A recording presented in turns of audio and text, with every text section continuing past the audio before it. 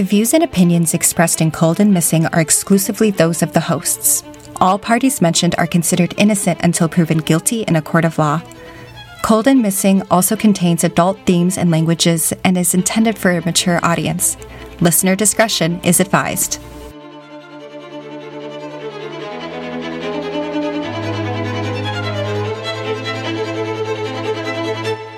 Welcome back, everyone. Welcome back. This is Cold and Missing. I'm your host, Allie McLaughlin-Silkowski. And I am your co-host, Eli Silkowski. And it's Cold and Missing, where we cover cold cases and unresolved missing person cases. All right, Al, what do you have for us this week? So today we are talking about the cold case of Jeremy Toles. And this takes place in April of 2011 in Midwest City, Oklahoma. But first, a little bit about Jeremy. Jeremy is 24 years old. He was born September 8th, 1986, and he would be 36 years old today. His family and friends describe him as gregarious. He lit up the room. A friend and coworker, Charlotte Adams, says, quote, "You could be in a bad mood, and then he'd crack a joke, and that would change it. He'd give you 75 cents of his last dollar if you needed it," end quote. Jeremy played football throughout high school and received a scholarship to play at Langston University, an HBCU, or historically black college or university. And it's the only HBCU in Oklahoma, I learned. However, in 2007, his football career was abruptly ended when a shooter opened fire in a pizzeria parking lot that Jeremy was leaving at the time with his friends. Jeremy was hit by a stray bullet, shattering the bone in his leg. Another woman was also hit, but no one was killed in this incident. This experience, however, changed him. He became very skittish and started carrying a gun with him at all times, and unfortunately, this did lead to him getting into some trouble with police. In 2009, he was arrested for carrying a concealed weapon. He received a 5-year deferred sentence. This basically meant that if he stayed out of trouble for 5 years, the charge would be dropped from his record. Jeremy didn't squander the second chance he was given. He found a passion for cooking and would spend most of his nights trying out new recipes for his family. He also found out that he was going to be a father to a baby girl who was born 2 days before Christmas. The mother of his daughter, Candace Derrick, said, quote, "His life had completely changed and revolved around providing for his daughter and getting back into school," end quote. Jeremy had a job at a local telecommunications company where he quickly earned a reputation as a hard worker and a customer favorite. His work supervisor, Kia Marshall, says, quote, "He was determined. He was ambitious. Customers would call back and ask for Jeremy by name. We were just blessed that he was a part of our lives," end quote. So now a little timeline of events here. On Friday, April 9th, 2011, at this time, Jeremy is about 2 years into his deferred sentence, just to give you an idea of where we are in his life. Jeremy calls his mother, Gladys Toles, and says he's coming over that evening to do some laundry. He also calls Candace to check in on his daughter, but at some point that evening, his plans change. Instead of going to his mother's house to do laundry, Jeremy decides to go out with friends in Langston, about 45 minutes from his home in Midwest City, but where he went to college, so he was familiar with the area. On Saturday, April 10th, 2011, Gladys called Jeremy's phone several times throughout the day, but he never picked up. Jeremy also was supposed to pick up his daughter, but failed to show up, and there were no details if he communicated with Candace about this or not. The Oklahoma State Bureau of Investigation, the OSBI, say that Jeremy was last seen alive in the evening hours of Saturday, April 10th, 2011. But there are no details as to where he was seen, who he was seen with, if he was seen with anybody, or who he was seen by. So we really don't know where he is on Saturday, April 10th. On Sunday, April 11th, 2011, Gladys keeps trying Jeremy's phone, but still no answer. She begins to really worry for her child now because she hasn't talked to him since April 9th. That was the last time she heard from Jeremy. On Monday, April 12th, 2011, Gladys, still worried about Jeremy, calls work who inform her that he did not show up that day. This sends the family into a panic. That afternoon, a farmer in Logan County, Oklahoma, this is north of Oklahoma City, about 35 minutes from where Jeremy lived in Midwest City, the farmer finds a body in his field. Officers at the scene believed the body was dumped there, meaning there was another crime scene where the actual murder took place. Investigators also believe that he had been there for a couple of days at this point. The OSBI get involved immediately with this case, and the state medical examiner is able to review the body that same day. As the news breaks that a body was found in a farmer's field, Jeremy's family is sent over the edge. Gladys said, quote, "I knew it was Jeremy. I screamed and I cried and I said, 'That's my baby. That's my baby.' And how could they dump him there like a dog like that?" End quote. Jeremy is ultimately ID'd through his fingerprints, and the family is informed that evening.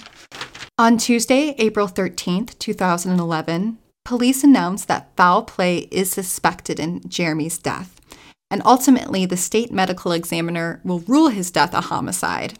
His autopsy revealed that his cause of death was blunt force trauma to the head. On Saturday, April 16th, 2011, Jeremy's funeral is held and over 900 people show up to pay their respect. There wasn't enough room in the chapel, so people were standing in the aisles and waited outside on the street. Jeremy's mother said, quote, "I think the Lord saw that Jeremy corrected his wrongs and called him home. But to see how many lives he touched, how many people showed up for his funeral, that doesn't happen if you're not loved," end quote. And then this case really goes cold. On May 17th, 2019, this is 8 years since Jeremy's body was found. Jeremy's parents sit down with local news asking for the public's help and to keep his name in the media. But there doesn't seem to be any leads that come from this. And then truly, that is all we know about what happened to Jeremy Toles. There has never been a suspect announced in this case, and there's never been any person or people of interest named. If you know anything about what happened to Jeremy Toles in April of 2011, you are encouraged to call the OSBI at 1-800-522-8017, or you can email them at tips@osbi.ok.gov. Again, you can call them at 1-800-522-8017, or email them at tips, that's TIPS, at osbi.ok.gov. And the sources for today's podcast come from the Daily Oklahoman, and they really are the only newspaper that I could find that covered this case. So shout out to the Daily Oklahoman, Uncovered.com, News 9, TempleandSons.com, and KOCO5. Okay, so do you have any questions? So the first question that I have for you is, how did his body end up in a field? Honestly, we don't really know. So the most that investigators have really been able to determine is that he was dumped there, that this is a second site. And so the actual crime of the thing, what actually happened to Jeremy, happened somewhere else outside of this field. And then his body was left in the field. And according to reports, he had been there for a couple of days at that point, according to investigators. Which brings into question the last time that he was seen. It brings into question the last time he was seen because the OSBI, they say Saturday, April 10th is the last time that Jeremy is seen, but they don't say where he is or who he's with, if he's with anybody. However, all day Saturday, his mother calls him again and again, and he doesn't pick up. And he also fails to pick up his daughter, which his life was revolving around at this time. Right.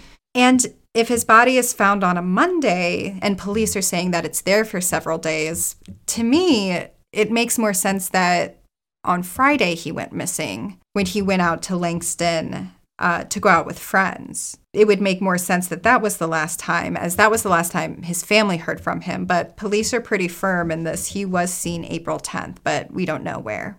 Yeah, so if a crime happens in one jurisdiction and then the body is dumped and like crosses, county lines, town or city, I don't really understand how that stuff works. Does it change who pays attention to what? Or are they just operating on the assumption that the murder happened at a second location? Well, I think they have evidence, or the lack of evidence at the field lets them know that the murder happened somewhere else. Gotcha. Okay. But as far as jurisdiction goes, so Logan County Sheriff is the first on the scene, and they are involved in the recovery. But very quickly that same day, the OSBI get involved. And I think it's because they're able to ID Jeremy very quickly through his fingerprints. So they know that, the city that he lives in is different than the county that he was found in, which is different than the last place that he was seen potentially. Again, we don't know where OSBI is putting him on that Saturday. Right. So I think that OSBI gets involved quickly just because he's kind of has ties in a lot of different places. So they can kind of oversee the entire state. Do you think that that is beneficial to this case? That they immediately step in?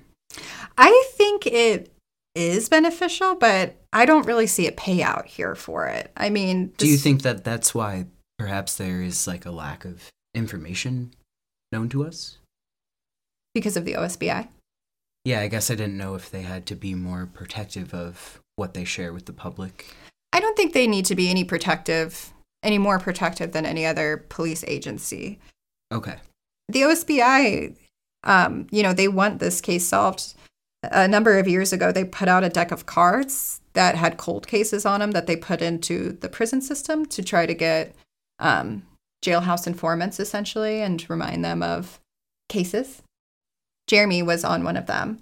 One of the cards had his picture and just a quick summary of his case, but that's it. I mean, Jeremy really is the farthest away from a missing white woman as you can get. So his case just didn't get a lot of coverage at all. Yeah, and that's unfortunate. And we've spoken about it before on the podcast that, that's a trend in systemic racism that runs through systems like these, that Black folks are neglected. Mm-hmm. Yeah. Yeah, and I think the fact that Jeremy had a bit of a police record on him, even though he was in a deferred sentence. So if he was able to complete that, he would not have a criminal record. Just want to make that clear. I think it stopped the media from covering it a lot or continuing to cover it, which is really unfortunate because he's a person. Yeah, because he's a person and somebody that was really loved. This is the first time in my research that I've seen anyone called gregarious, which came up again and again. Like a couple of people called him that, which I thought was such a great word and like such a unique word for a person. But again, if you have any information about what happened to Jeremy in April of 2011, you are encouraged to call the OSBI at 1-800-522-8017, or you can send an email at tips, that's TIPS, at osbi.ok.gov. And you can remain anonymous. And if you are enjoying our podcast, please follow us on Instagram. We'll have pictures of Jeremy up this week, giving synopsis of the case and just putting his picture out there again for people to see and hopefully jog some memories. This wasn't that long ago. It was 2011. So hopefully some information is able to be drummed up over the years. Yeah, I would love to just learn more about this man, and the family and everything. Mm-hmm. While you're in your podcast app, if you want to go ahead and give us a 5-star review, if you're in Apple Podcasts, if you want to write us a review, we got a really nice review last week. So you said you would be listening, so I hope you are. This is my little shout out to you. Thank you so much. And yeah, that's all I have. Have a good week and stay safe, y'all. Stay safe, y'all.